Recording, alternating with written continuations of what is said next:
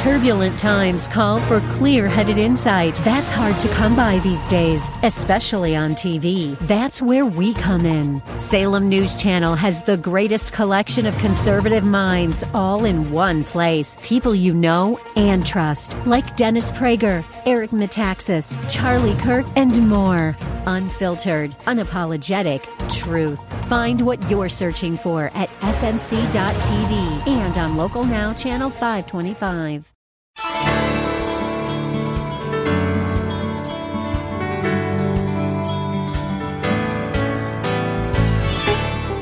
Welcome to Lift Up Jesus with Pastor Dudley Rutherford. I'm Kyle Welch.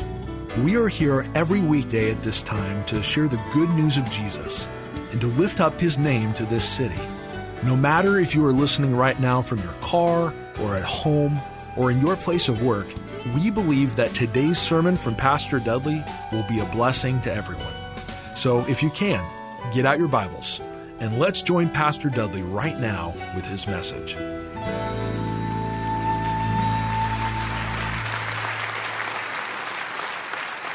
I want you to take your Bibles today and turn to 2 Samuel chapter 5 and 6. So let's go back to our story in 2 Samuel 5 and 6. After David defeats the Philistines who had stolen the ark, he decides to bring it back to Jerusalem where it belongs. Let's all give David a hand for doing that. So David organizes a worship parade. He gathered 30,000 people for this parade. And in the course of the celebration, David put the ark on a cart. Remember, it was supposed to be carried by the priest. But he put it on a cart, and the oxen carried the cart, pulled the cart. And somewhere along the road, it hit a rock or a rut, or the road was slanted. That ark of the covenant began to fall. A guy named Uzzah, as the ark begins to fall, he reaches out and he touches it and is immediately struck dead. And what we learned from this story was that they were worshiping the right God, but they were worshiping in the wrong way. You see, the Ark of the Covenant, that box, represented the presence of God, but it also represented the holiness of God. And I want you to know that we cannot in our worship be like Uzzah and disrespect a holy God. When we enter into the worship service, we should come with clean hearts and clean hands and a sense of awe over the greatness of God and the holiness of God. And I will tell you this, if you come and truly worship God with all of your heart, and you worship God with a pure heart, with reverence, you will leave with a peace and a sense of joy that is beyond description, and no one can take away from you.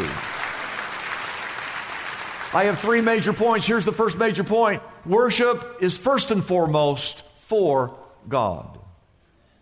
Think about God, His steadfast love. His faithfulness endures forever.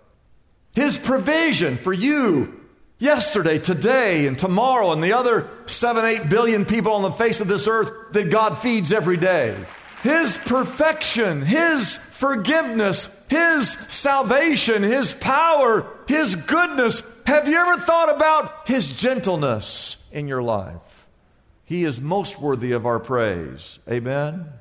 Number two, passionate praise produces joy.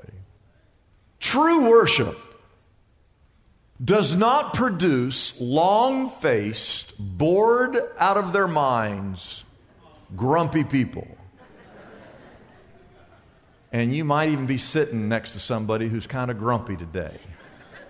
Don't point to them.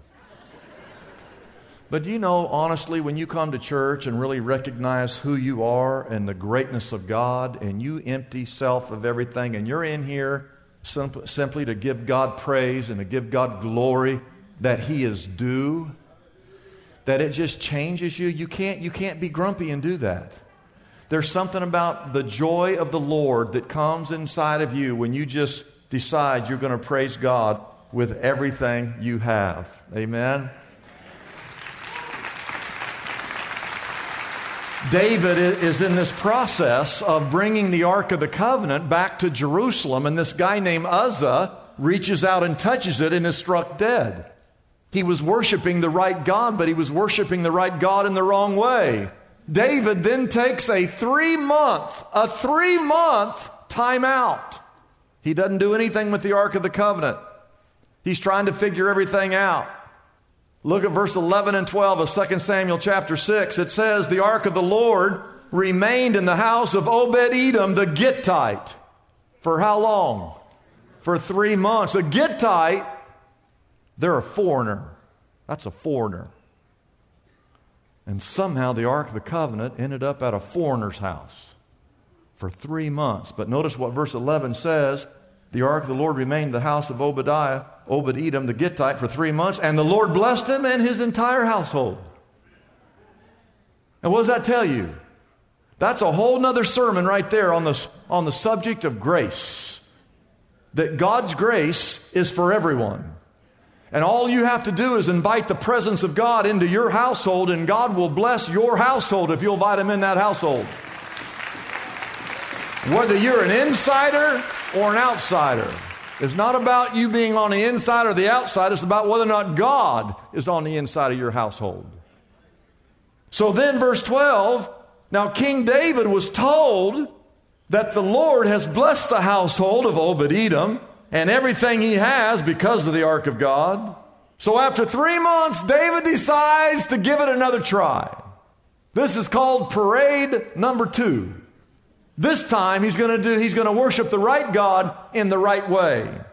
And David went down and brought up the Ark of God from the house of Obed-Edom to the city of David with rejoicing.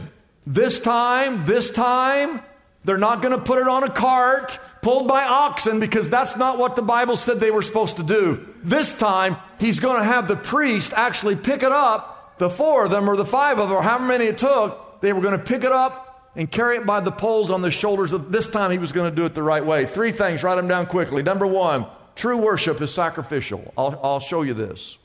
Look at verse 13. When those who were carrying the ark of the Lord had taken 6 steps, they stopped and they sacrificed a bull and a fatted calf. Now, there's a lot of theology in the Old Testament, sacrificial system. The Israelites were constantly making these animal sacrifices for the atonement of their sins.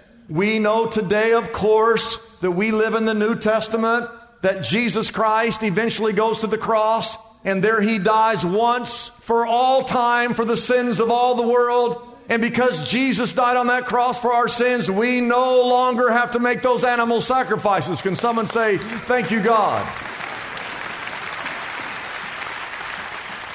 But there is an element of divine truth that when we come to worship, that Jesus laid His life on the altar for us.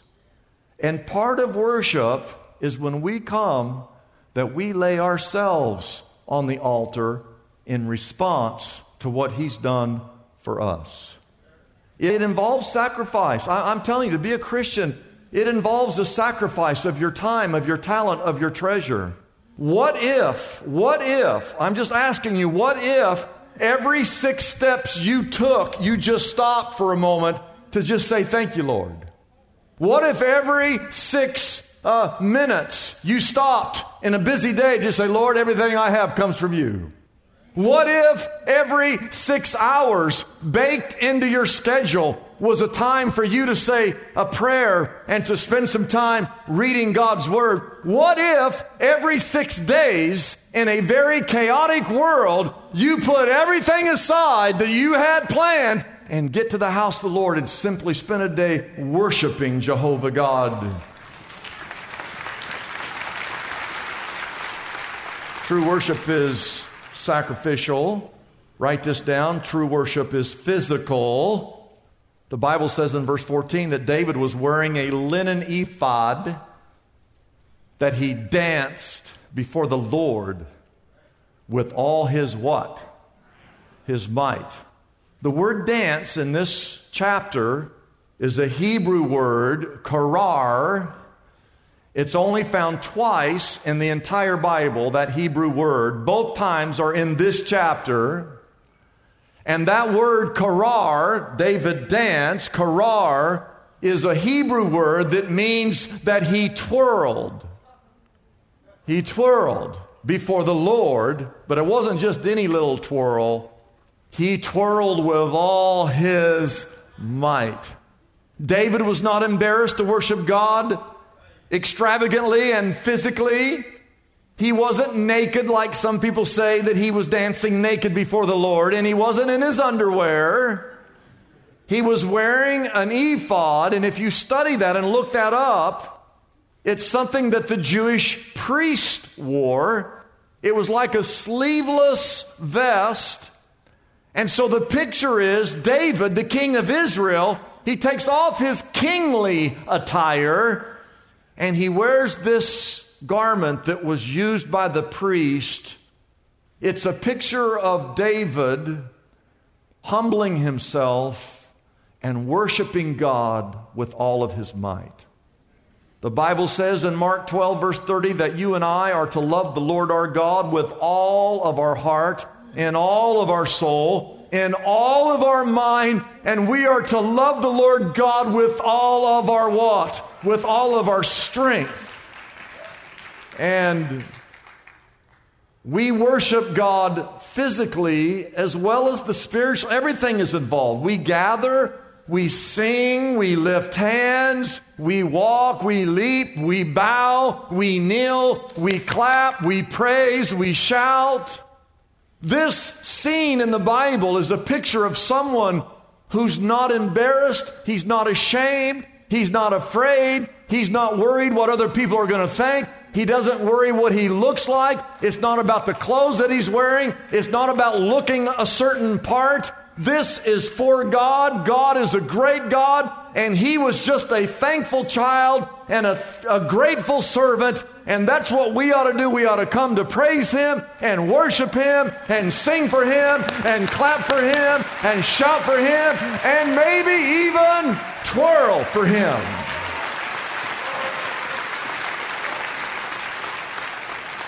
And number 3, worship, true worship, is being in the presence of God.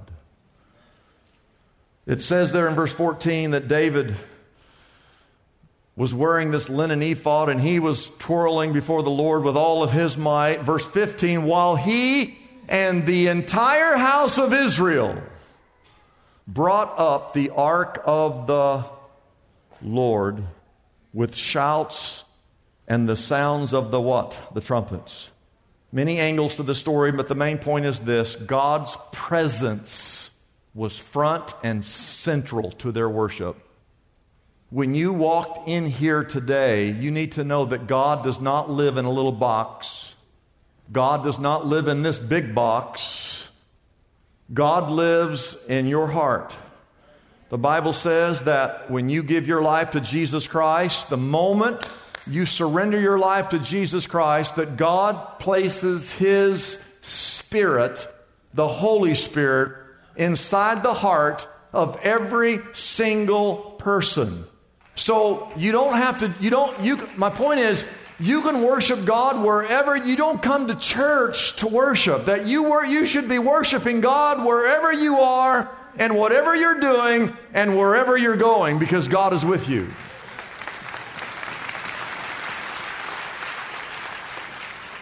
And the Bible also says that you should not only be involved in personal worship, but we're called to corporate worship. Hebrews 10:25 says, do not forsake the assembly.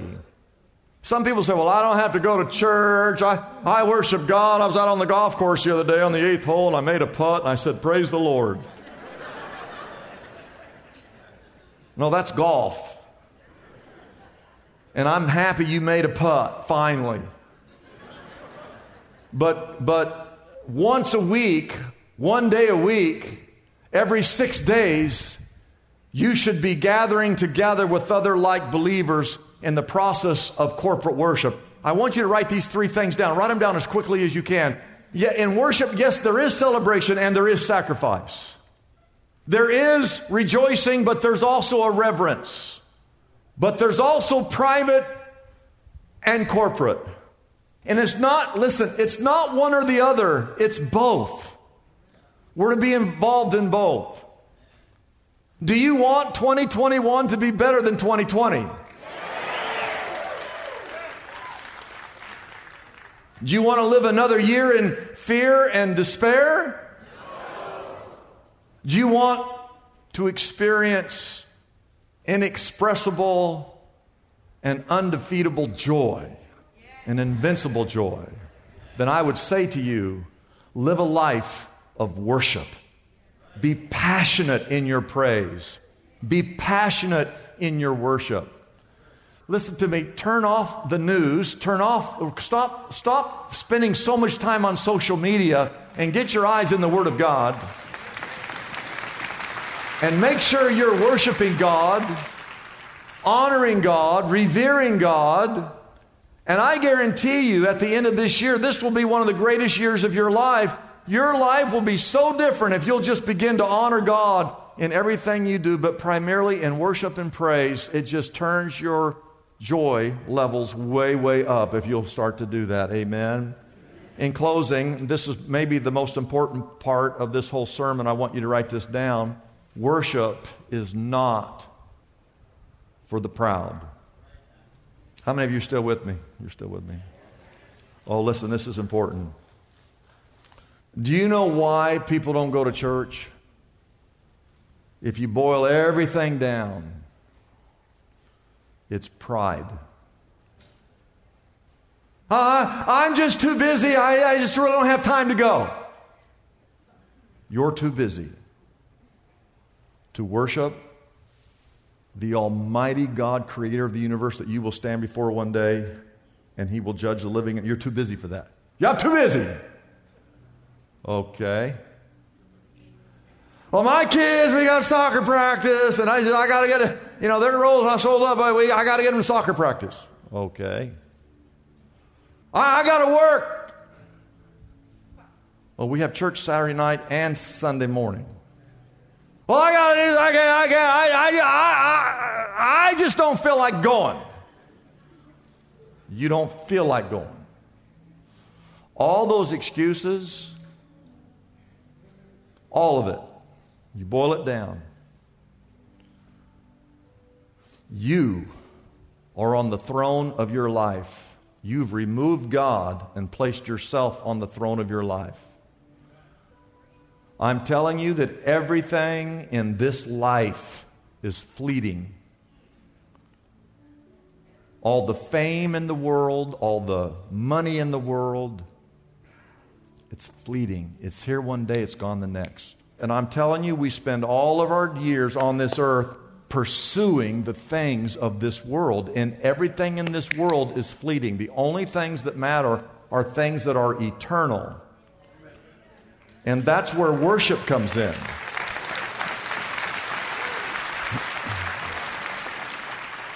You're never, ever going to have lasting joy pursuing the things of this world. Because the things of this world only leave you empty. Because the only thing that will satisfy the true longing of this heart is that personal relationship with God's Son. So,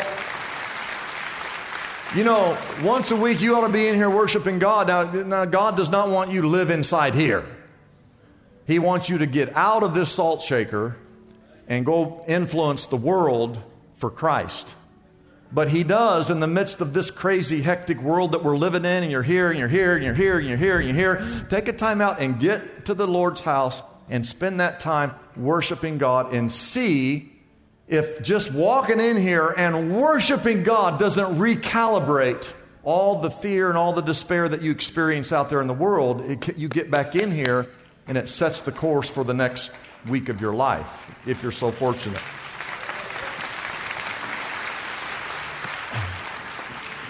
Who was David? Who was David? Well, first of all, he was a protege. When he was just a little kid, they came and anointed him as the next king of Israel. And then he was a shepherd boy. This little teenager killed lions and real lions and real bears. He lived out in the hills just like these hills here, the shepherd of the hills, except it was the Jerusalem hills. They look just the same. You can't tell them apart from them. He lived up there killing lions and bears. And then he was a warrior. He was a man's man. They said Saul has slain thousands. David has slain tens of thousands. Oh, he was a warrior. He defeated Goliath, the largest enemy in the land, with a slingshot. And if you read the whole story, after the rock hit Goliath in the head and he fell over, the Bible says David went over with a sword and cut his head off, and his head rolled down a hill. And then David was sovereign. He was the king of Israel. And yet, when he finally had God's presence, and back there in that city, what they call the city of God or the city of David, he didn't care what anybody thought. He was just going to worship with all of his might the living God. Now, he had a wife that was mad at everybody, including him. And she said, this is in the Bible, 2 Samuel chapter 6, when David returned home to bless his household, and men, every man, I hope you're listening, when you come to church and you honor and worship God, you get to go home and be a blessing to your household. Michal, the daughter of Saul, came out to meet him and said, "How the king of Israel has distinguished himself today, disrobing in the sight of the slave girls and his servants, as any vulgar fellow would." David said to Michal, "It was before the Lord who chose me rather than your father or anyone from his house when he appointed me ruler over the Lord's people Israel. I will celebrate before the Lord." And then he said this in verse 22, You think you saw me worshiping God? I will become even more undignified than this, and I will be humiliated even in my own eyes. He didn't care. He didn't care.